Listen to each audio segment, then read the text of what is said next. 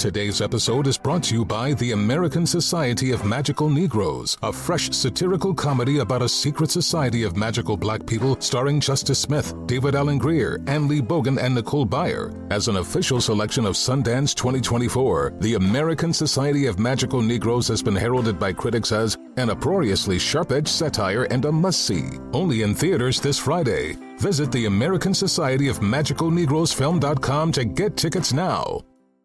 This is a transformative time for Black America. Our income is at an all-time high, and the opportunity for economic empowerment is unprecedented. It's not just about dreaming anymore. It's about turning those dreams into reality by creating blueprints for generational wealth.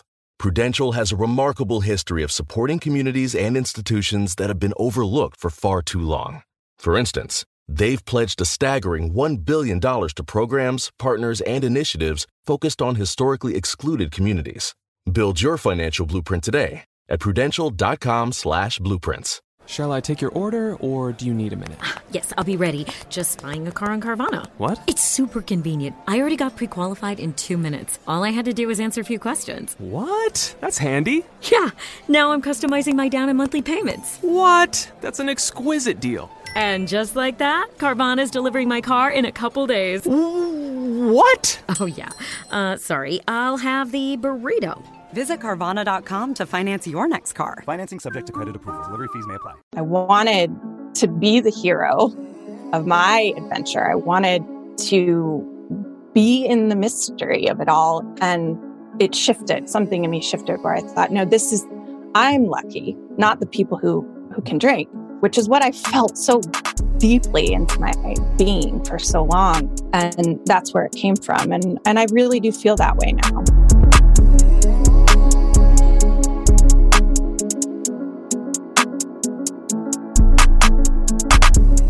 All right, welcome back, everybody. We're here for another episode of Comeback Stories, and today's guest is Laura McKowen. Laura's a best-selling author of We Are the Luckiest, the host of Tell Me Something True podcast, and CEO and founder of the Luckiest Club, a global sobriety support community. She's been featured on WebMD, the New York Post, Bravo, and the Today Show, and much, much more. Laura's goal is simple. She wants to help you fall in love with being alive. Laura, we are lucky to have you on our show today. Welcome. Thank you. It's great to be here.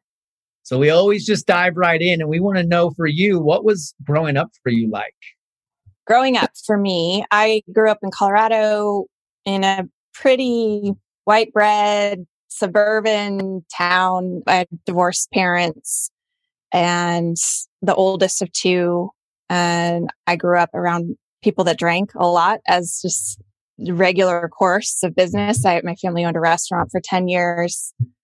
And I had there was stuff. There was definitely some trauma and difficulty, but I had a pretty regular American kid existence. I grew up in the same town, lived there until I left for college, went to school in Colorado, and then moved out to Boston after undergrad. And yeah, I played sports. I would say that sort of when I think about how I grew up, the defining part of my personality, I would say that stemmed from my parents getting divorced was I was hyper-attuned to everyone else's feelings and emotions and that spread through my friend group and everything, just wanting to make sure that I kept the peace and everybody was okay. So that shaped a lot of my childhood and contributed a lot to my drinking, for sure. I think that's the reason I really started, was just I didn't feel okay. The demands of the external world and how that manifested internally for me were just too stressful. That stress had to go somewhere. Can you talk about an early memory of pain or some early struggles that you had? Yeah. The earliest memories of struggle that I had were when my parents got divorced. I was about 6. And my dad, by his own admission, is a very difficult, complicated person. And I learned that I had to pretend, shape shift, basically, to avoid his anger. I had to really be hyper attuned to his moods. And there wasn't much space for me to be who I was. That wasn't safe. It wasn't welcomed. And that was understandably really painful for me. The way I experienced that was really low self-esteem. Like whoever you told me I was who I was. And so I could be ping-ponged throughout the day, from moment to moment, based on what your feelings about me were. And for a kid, that's devastating. You know, I have a 12-year-old and she luckily is very self-possessed. She has a good sense of the ground and who she is, but I did not. And that was really painful. As a child or as an adult, if you don't have a strong sense of self and your mood is determined and your not just your mood, but your sense of okayness is determined by the outside world, you're going to be in pain all the time. And I remember that really, really young.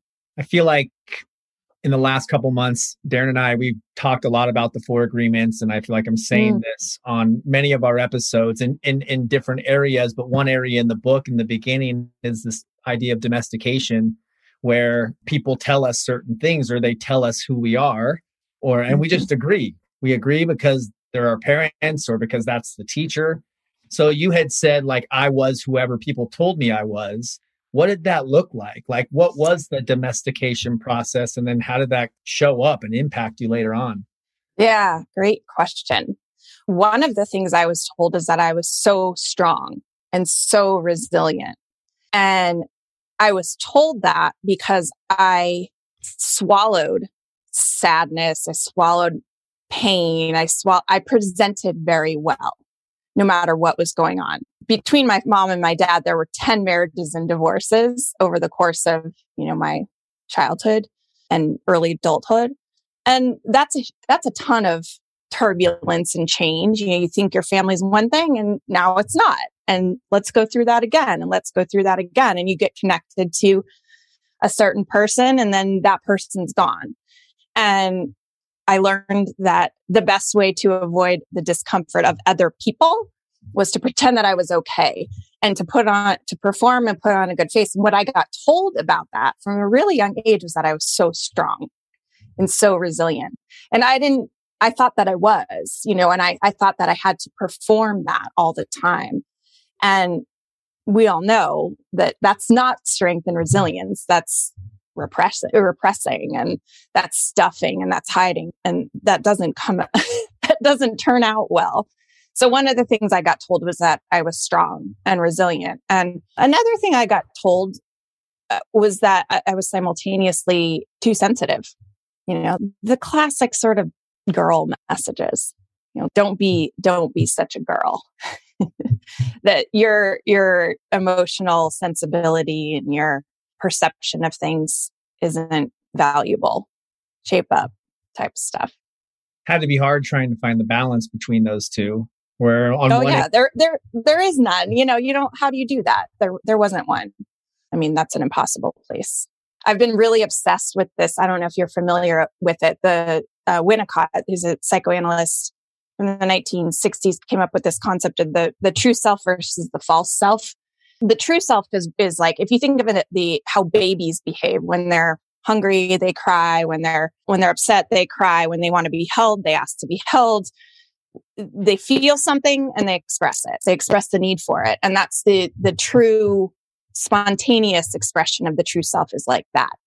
And we develop false selves when our needs aren't getting met. And it's not all bad. We need to develop false selves to really conduct ourselves in the world and at work and in different roles. But the expression of a false self overshadows the true self, or when you don't really ever have a grasp of the true self, the false self takes over and it leads to extraordinary feelings of loneliness and depression and anxiety and isolation, because you're essentially trying to hold all these lies up, right? Which is like what we're talking about. Trying to hold all these images of yourself up that somewhere aren't real. And so you're always performing, and no surprise, that leads to things like addiction, because the pain of that is too great. Can't help but go back in those days when I was living in that place and how tiring it was, how exhausting it was to really, to be somebody that you're not. Really just living a lie, complete dishonesty and inauthenticity. Yeah. And you know it consciously or unconsciously, you know that. I think most people are actually unconscious of that. they know that they don't feel right. They don't feel good, but they don't necessarily know why or how to get there. Because a lot of times we built these entire lives around this performance, our relationships and our jobs and our work and everything is built on this. So to denounce it, it's like, well, I got to blow up my life, right? So we do other things instead. Who would you say your first real teacher was? That's a great question. And I knew you were going to ask it, and still I didn't have a good answer. I know there were teachers, like my grandmother comes to mind, just as someone who was very much herself, even though who she was sometimes hard to be around and not pleasurable to other people. And that I noticed that, and yet she was still herself. So that was a teacher. But I think the real first I found my teachers in books.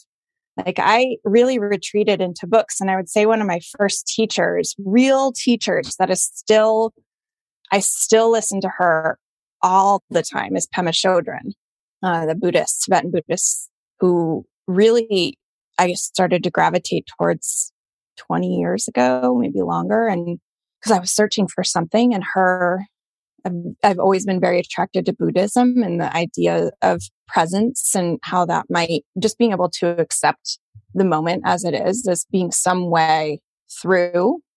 And she continues to be a teacher of mine. Well, Laura, I want to acknowledge you first for allowing me to be a guest on your show. And oh yes, I know. Space of honesty and acceptance. And yeah, we try to do a similar thing here to paint a real picture of our lives and our stories, and showing that our adversity is there and it hurts and it may be a lot, but in turn it usually turns out to be an experience that teaches us the most about ourselves and something that we can look back upon as valuable. So I want to ask you, what was the greatest moment of adversity that you faced in your life, and what were some of the emotions and just things that you were feeling in that time? I would say the greatest moment of adversity was at the end of my drinking, when it really hit the wall. And there were a lot of things that made it so painful, but the moment it really came to a head, so to speak, was when I left my daughter in a hotel room. She was 4 years old, overnight at a wedding, my brother's wedding, because I was blackout drunk. And I woke up the next morning next to a stranger, and not with my daughter, who I was sharing a bedroom with. And so if she wasn't with me, where was my sweet kid, right? She luckily my family found her. She had wandered out of the hotel room, and my family found her in the middle of the night, and she's okay and everything was fine. But that was, and still is, the most difficult moment that I faced, because who I had created an entire life. The performance that I've been talking about of being okay and holding it up and presenting well. I mean, I had a really good job. I was successful. I had plenty of people that wanted to be around me, and family and friends who loved me. And I was dying inside and was so out of control and steeped in my addiction that I had put in jeopardy the most important thing in my life, which was my daughter. And I couldn't reconcile the reality of that. And it was the most difficult time of my life, because I didn't stop drinking after that. I couldn't. I just was too mired in it. And untangling myself from addiction between that time in 2013 and a year plus later was the most difficult thing I've ever done, by far. Not just extracting myself from the physical addiction, but way more so the emotional and psychological addiction, and facing all the reasons that I had drank to begin with and all the pain. It was lonely, exceedingly lonely. It was, as they talk about, it was the dark night of the soul, and it lasted for about a year and a half. I was really in purgatory. I had one foot in drinking and one foot in sobriety, and I really didn't want to get sober, despite knowing that I would lose my daughter. I was this close to losing her, despite almost losing my job as a single mom. And the reality of that was just excruciating, right? Knowing I couldn't figure out how to want something that it was so obvious to me that I should want. Wow. I can relate to so many things that you just said right there, especially one talking about having your job and your accomplishments and people wanting to be around you and thinking that that was enough of a shield to kind of keep you from getting hit with too many arrows. You could keep doing what you were doing. Like I was in the league and people wanted to be around me, and I was, my resume on paper looked great, but it wasn't keeping me from destroying my own life. And at some point it's like, man, the story that's going on in my head, this narrative, it has to change. Like I can't keep doing this. And then also you're talking about the untangling of the addiction, and it's not just like stopping the drinking. It's like, I drink for a reason. It's getting into those reasons and sitting with those reasons and being like, wow, like, all right, like now that I'm here and I know these things, like what am I going to do about it? Am I going to keep running from it? Am I going to keep, doing the same thing, or am I going to face it and change? And, I see it took you like a year and a half to like want to get sober, and here, like seeing your book title, like you're like talking about, you say we're the luckiest. Like when did you start to feel that lucky feeling when it came to your addiction and your sobriety? Yeah, that's a great question, because I certainly did not feel lucky. It felt like a death sentence, as it feels to most people. In that time of purgatory, I did taste a lot of sobriety. I started to see what it was like to wake up without a hangover. I started to feel what my brain felt like when I wasn't fighting the anxiety and fatigue and severe depression of constantly being hungover. And, I had my first sober weekend. I had my first sober birthday. I actually had a lot more sober days in that time than I did days where I was drinking or recovering from drinking. And so I started to taste what it was like. And in that time, I never put together 30 days. I never even put together more than a couple of weeks. But finally, it caught, so to speak. And early into that, like I would say 30, 60 days or something, I was laying there with my daughter one night. She was 5 or so at the time. And I had, the daily slog was just getting through a day at that point, and not drinking was like all the success I could hope for. And sometimes like a Herculean defeat to just get there. And I had a hard day, and I remember crying. I don't remember why. I was laying in bed and my daughter had just gone to sleep. And despite being emotionally upset, I had clean sheets. I was not putting my daughter or myself in danger. There would be no new destruction in the morning. I had survived a bad feeling, and I was still there. And I just remember feeling like, oh, this is what I wanted. Like I wanted this direct experience of life. I wanted to be the hero of my adventure. I wanted to be in the mystery of it all. And it shifted. Something in me shifted where I thought, no, I'm lucky, not the people who can drink, which is what I felt so deeply into my being for so long. And that's where it came from. And I really do feel that way now. I really do. I'm almost 7 years sober. And so it's those days, it's good to talk about those days because they feel sometimes far away. But it changed my baseline forever. All the things I thought I was chasing in alcohol were what I actually got being sober. And that wasn't just something I can say out loud. It's like it changed me. It changed that, going through that as an experience, not as like some intellectual exercise, changed me all the way through. It's amazing how, if we get out of self-destruct mode that, we're able to find purpose and, meaning in our own lives. And, I want to ask you as an author and as a podcast host and a CEO and founder, what has the journey of finding purpose for you been like in sobriety, and, how fulfilling is that for you today?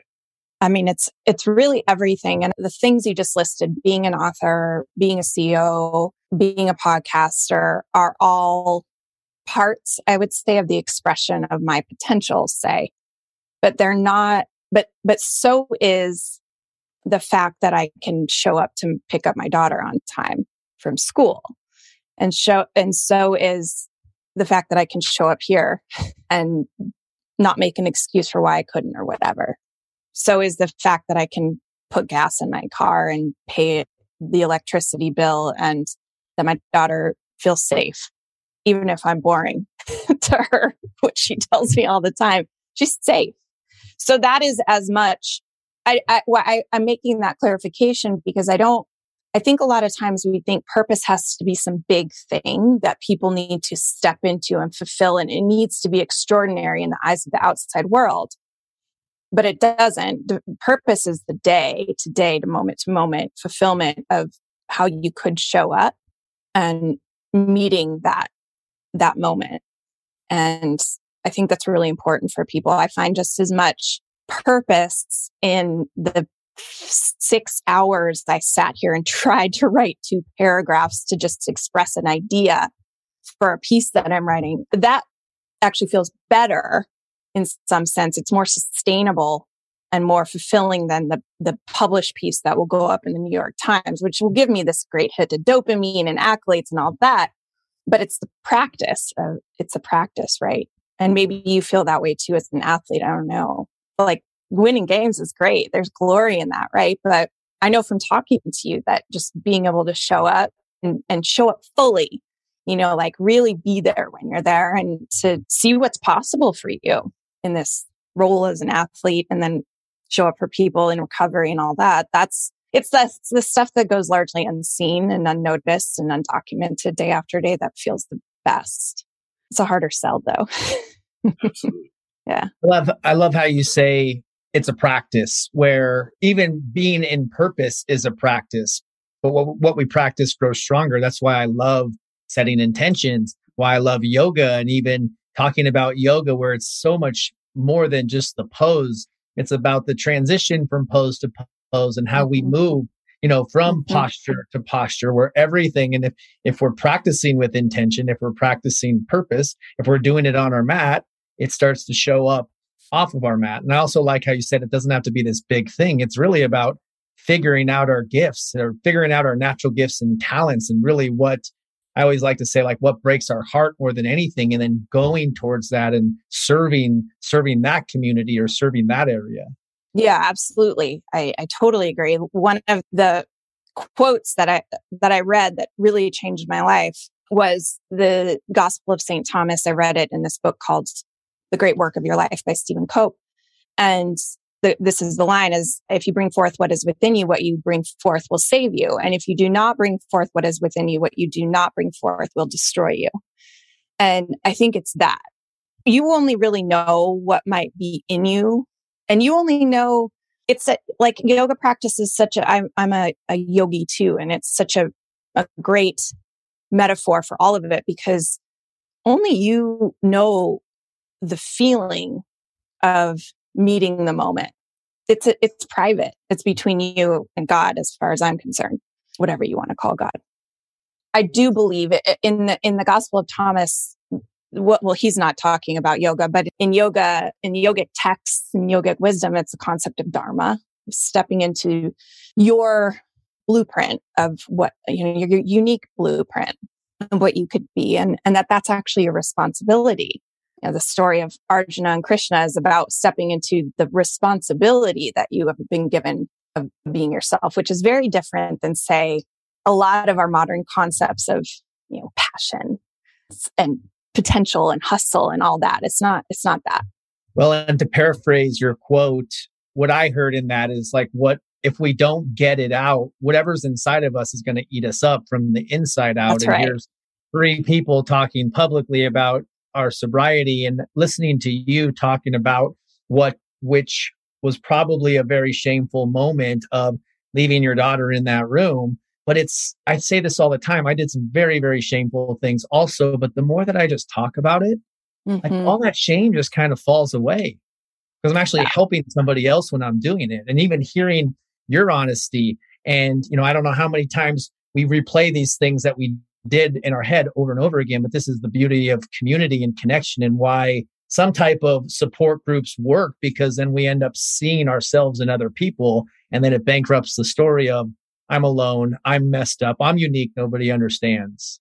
Yeah, bankrupting is a good way to put that. It sort of extricates the meaning that we've placed upon those things that we've done and places it in a much larger concept, which if you spend time with people who have been through something hard, you know, nothing surprises you anymore. It's like, yeah, we're all capable of everything. You can see that so clearly. All the light, all the dark, we're all capable of it. And so, no, you're not special that you've done something terrible. You're not. What's special is, or what's extraordinary is to allow yourself the grace to let it go, to make meaning of it. In the book, you talk about how we all have a thing. Can you touch on that a little bit more and what you mean by that?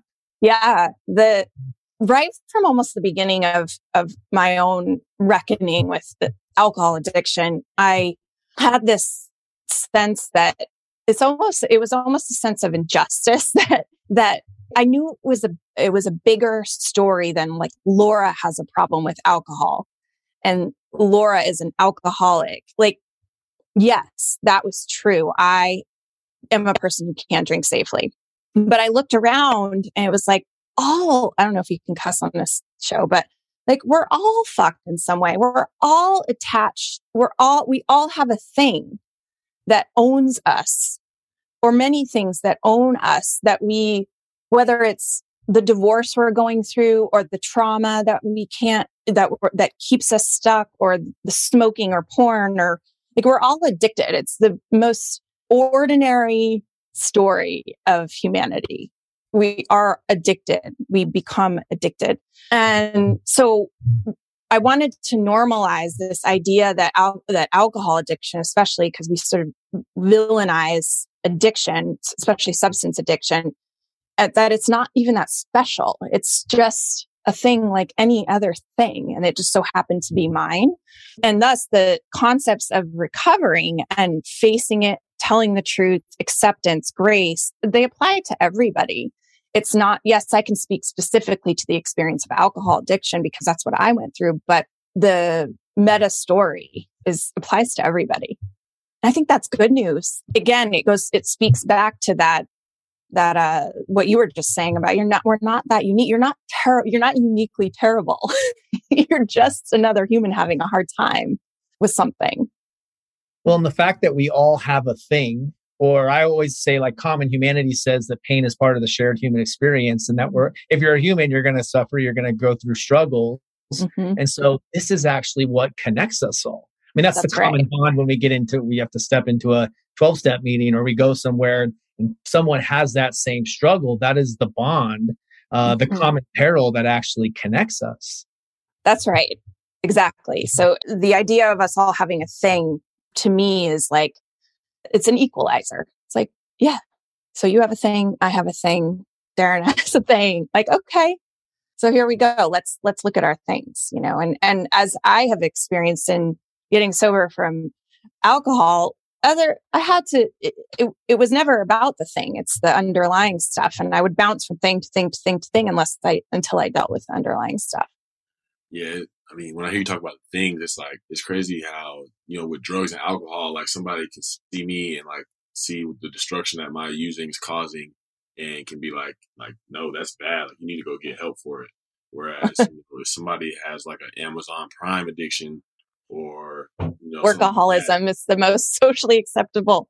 Yeah. They keep buying things and it's like, oh, wow, like you have a lot of nice things. Oh, you look really nice with all these clothes that you're buying. And it's like their thing can be celebrated and have like some like false sense of security or like, hey, like I'm really doing something here with that. Whereas now I'm grateful that, mine I had to go get that help for mine. Like I had to totally develop new practices, new principles, new processes in order for me to turn my life around, where there are some people that are just kind of like floating along and it's like, not even addressing it or aware of it. So I'm grateful for that awareness in mind. And, same. And I want to ask you, what are you most grateful for today? Oh man, it sounds trite and hyperbolic, but I am I would say gratitude is in sort of a blanket that over everything that I experience, because it's all relative to what was, right? And so I can be grateful for small things and big things. I'd say what I'm most grateful for today, we'll say. I'm grateful that I'm okay in any moment. Even when it's not okay, I can find a way to be okay, and I can be where I am. You know, when before we started recording, I was talking about social media and how that I've seen the parallels between alcohol addiction and social media for me. And the primary way I saw that was it took away my ability to be present. And if you're not there, that's addiction. That's, for me, that was the painful place. It's just an inability, a discomfort with being wherever I was. And I can do that today more often than not. I can be really satisfied just in an everyday moment. It can be enough. I feel like I can always create some better scenario in my mind, going into something like, and it would always be better. But then, you know, when it comes, it's never like I had imagined it in my mind, because I'm just trying to force something too much. I'm trying to exert my power over it instead of letting power come through things happening the way that they should happen. So that is, it's definitely something that resonates with me.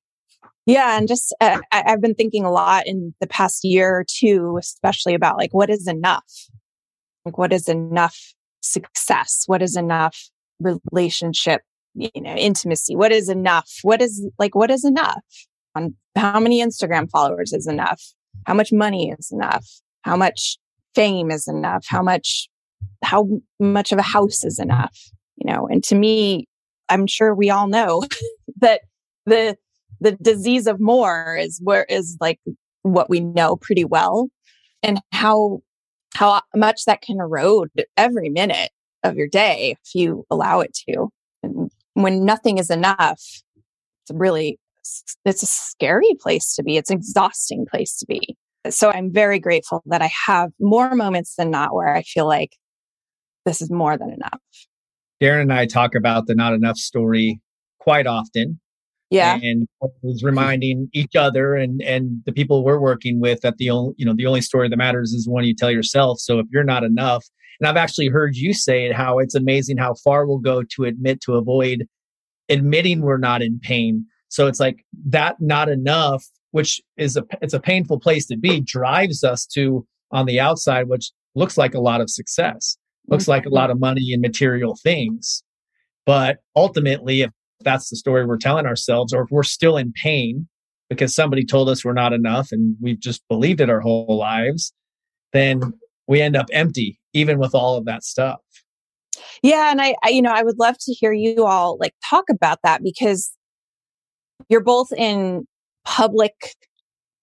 public people who have no opportunities to claim fame and prestige and feedback from how successful you are.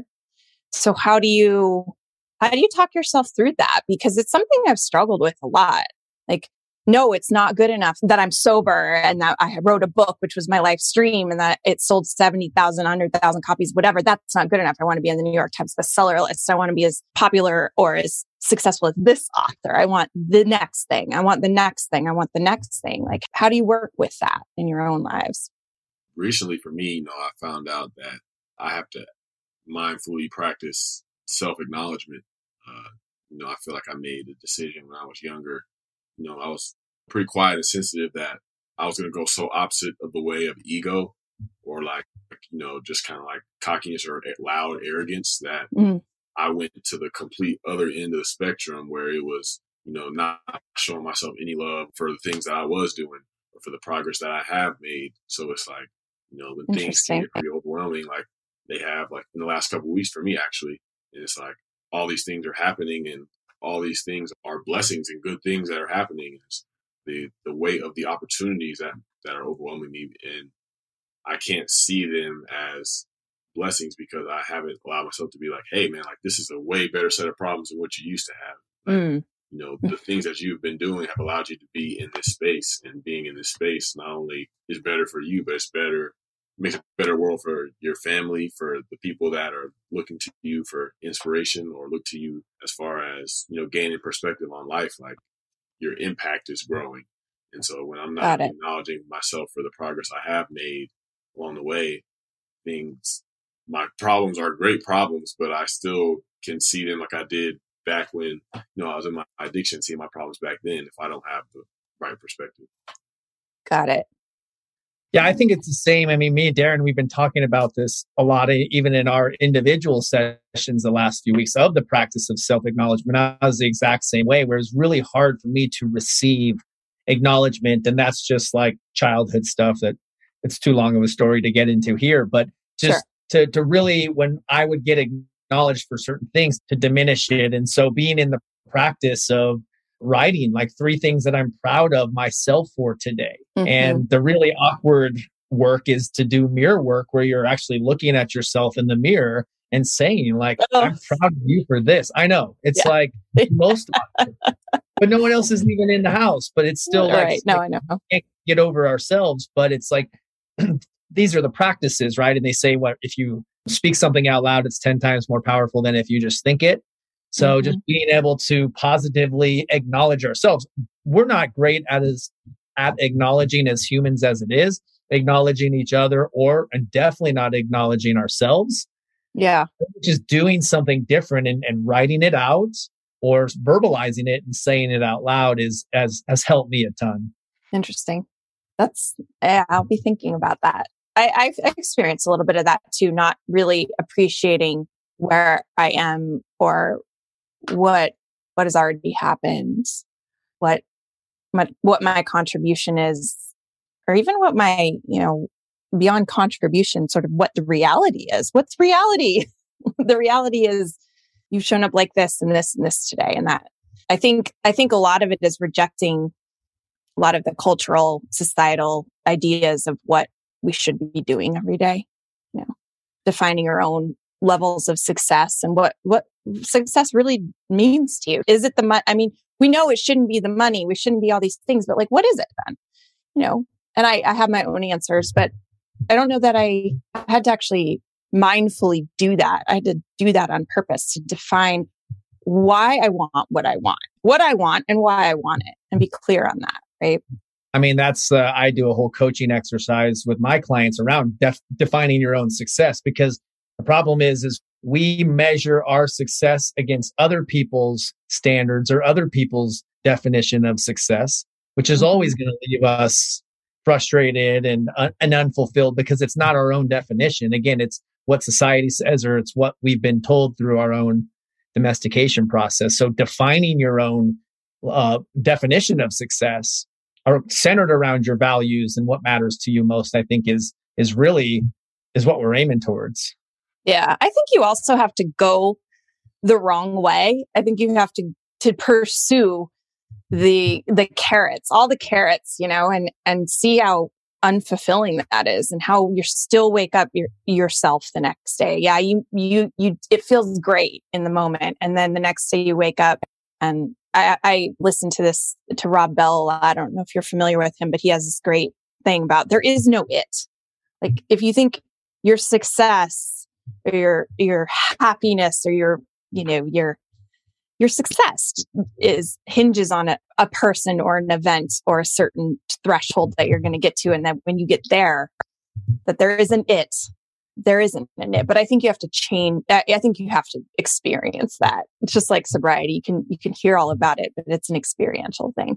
Well, it's just like love and light, right? You have to know what love isn't to know what love is. You got to know darkness to know the light. And I just keep coming back to your title of "We Are the Luckiest." And I say it all the time, but I do feel so lucky to have gone through the hell and put other people through it to be where I'm at today, because it almost just streamlines you into the work.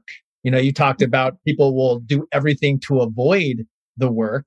Yeah. And my mess has reminded me, and having 3 years of sobriety, and then having a relapse, and now having another 8 years of sobriety, that relapse is the best thing that ever happened to me, because it was my reminder when there was less at stake that the work will never stop. And it's not just work from not drinking and using. This is about being free, like emotional freedom, being comfortable in my own skin every day. And so that's why I feel I'm the luckiest. And then there's the people. I mean, just talking to you two right now, that is because of our mess. Yeah. Absolutely. You absolutely nailed your book title. Thank you. Yeah, everyone has to do this work. It's human work that everybody has to do. It's just we have a sense of urgency about it, right? Because the stakes get really high. So I'm just as both of you have said, I'm grateful that urgency happened, just as gnarly as it was. What would you say to somebody that, they're hearing these things and it's starting to resonate, but, they're still kind of stuck in their mess and their situation? What would you tell them to do next? Or like, what was a first step that you would give them to kind of get themselves out of their situation? Yeah, I'm always a proponent of beginning to write things down. And it's something that's free. Anyone can do it really at any time. And it sounds, I don't know, maybe even silly, but it's scientifically proven, the personal writing, type of emotional writing has proven to improve actually health factors. There's a Pennebaker study about personal journaling and writing back in the 90s that has since been followed up. But it also brings things from the unconsciousness into the conscious, which is how we end up changing anything at all, is that's awareness, right? You bring something, there's an act of writing, you're actually tapping into a different part of your brain, and you start to uncover, sort of peel these layers back, and patterns emerge, and thoughts, feelings emerge. We get past the level of underneath the level of rational thought and drop into our bodies more, and get out of the mind, which is what we think we are all the time. And it's really not the least intelligent part of us, right? So you start writing, you drop into the body a bit and the unconscious, and you can start to really, if you maintain an attitude of curiosity, you can start to reveal things to yourself. And that's always the best, easiest first step. I think it's something I do consistently. It's a good sort of like brushing teeth. It's like a good mental health practice for me. And then the next thing would be to open your mouth and say the thing that you're worried about, that you're scared of, to another human being. I love it. It's like what we talked about earlier about getting out what's inside of you. And if you don't get it out, it eats you up from the inside out. And that is the power of writing and then verbalizing it, sharing it, maybe sharing it with somebody that you really, really trust. Yeah. And that for some can be as scary as being chased by a saber-toothed tiger. The fear is that big, it feels that difficult. Depending on how you grew up and what your family's like. And, if you are a professional athlete who's supposed to maintain the standard of masculinity, like that can be a huge step. That can be really hard to do. Well, we know we don't do this journey alone. And I know you've had a lot of people in your corner who've had your back no matter what, but who's that one person for you that gets your comeback story shout out? Oh, I got to say my daughter. Yeah, she's 12. So she doesn't know the details because she's too young for that. And it would be inappropriate, but she's been my why all along. And she has taught me what it means to actually love someone and to truly want the best for someone in the most pure, unfiltered, undemanding way. All of that sounds really nice, but what that has done for me over the years, and I actually write about this in my book, because like we've been talking about self-criticism and shame, and it can be so pervasive in our lives, especially when we've done stuff that we have to be ashamed about, and the self-beating, right? One of the things I learned to do, because I would witness how I felt and talk to my daughter, was start to talk to myself that way, start to reparent myself in that way. And I wouddn't have learned that without her. I wouldn't have experienced that without her. And so she's in that sense been my greatest teacher. And she also it gets the shout out because she doesn't care about any of this external stuff. She didn't give a shit that I published. She thinks it's fine that I published a book, but I'm not an author to her. I'm not a podcaster. I'm not any of this outward stuff. I'm her mother, and it grounds me to the truest essence and purpose that I have here, which is really important. Shout out to your daughter. That's amazing. Well, we just want to thank you for showing up. I want to acknowledge you personally for how you show up. Looking back, I think you were probably one of the first people that kind of came out and talked about your sobriety publicly. And I talk about this with Darren too, where he's kind of the lone wolf in the NFL world. And we're seeing the first follower and other people who he's given permission to. So what you're doing is amazing. The work you're doing is amazing. I see you in your purpose, and I'm super grateful to have you on our show today. Oh, thank you. Thanks to both of you for having me on and being who you are in the world too. Yeah, thank you. It's important to be around people that make us feel like human beings, that we don't always have to do things, and that we can just open up and be real. And every time I've had a conversation with you, I feel like I can do that. And I know that anybody else that has that opportunity feels that way as well. So thank you. Oh, thank you. Thanks. So where can our guests find you? Yeah, all of my work is on lauramckowen.com, which is my website. And I have a podcast and social media accounts and all that. And my company, my sobriety community for people who are actually looking for support in sobriety is called the Luckiest Club. And it's at that domain name, the Luckiest Club. So direct people there. Amazing. And that will all be in the show notes. Well, thanks again. We appreciate you. And with that, we're out of here. This is what I represent. Staying true till I'm 6 down. It might take a little bit, but every king's gonna get crowned.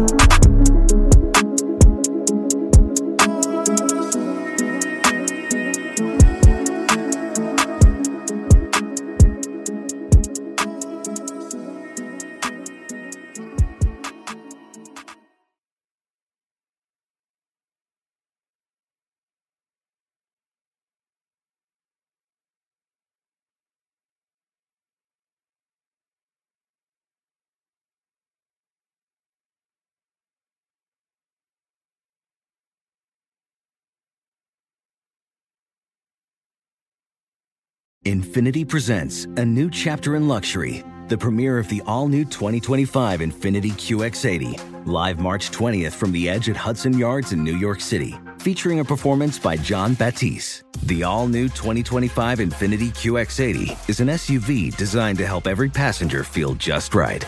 Be the first to see it March 20th at 7 p.m. Eastern, only on iHeartRadio's YouTube channel. Save the date at new-QX80.com. Don't miss it. 2025 QX80 coming this summer. Today's episode is brought to you by the American Society of Magical Negroes, a fresh satirical comedy about a secret society of magical black people starring Justice Smith, David Allen Greer, Ann Lee Bogan, and Nicole Byer. As an official selection of Sundance 2024, the American Society of Magical Negroes has been heralded by critics as an uproariously sharp-edged satire and a must-see. Only in theaters this Friday. Visit the American Society of Magical Negroes Film.com to get tickets now. If you're ready for an epic family vacation, there's no better place than sunny Orlando. Exciting thrills, never-ending food festivals, fresh new dining experiences, outdoor adventures, and Florida's natural springs, and so much more. Orlando has it all. And Visit Orlando's vacation planners can help you plan the perfect trip. In Orlando, anything is possible if you can imagine it. And that's what makes Orlando unbelievably real. Plan your escape today and save at visitorlando.com.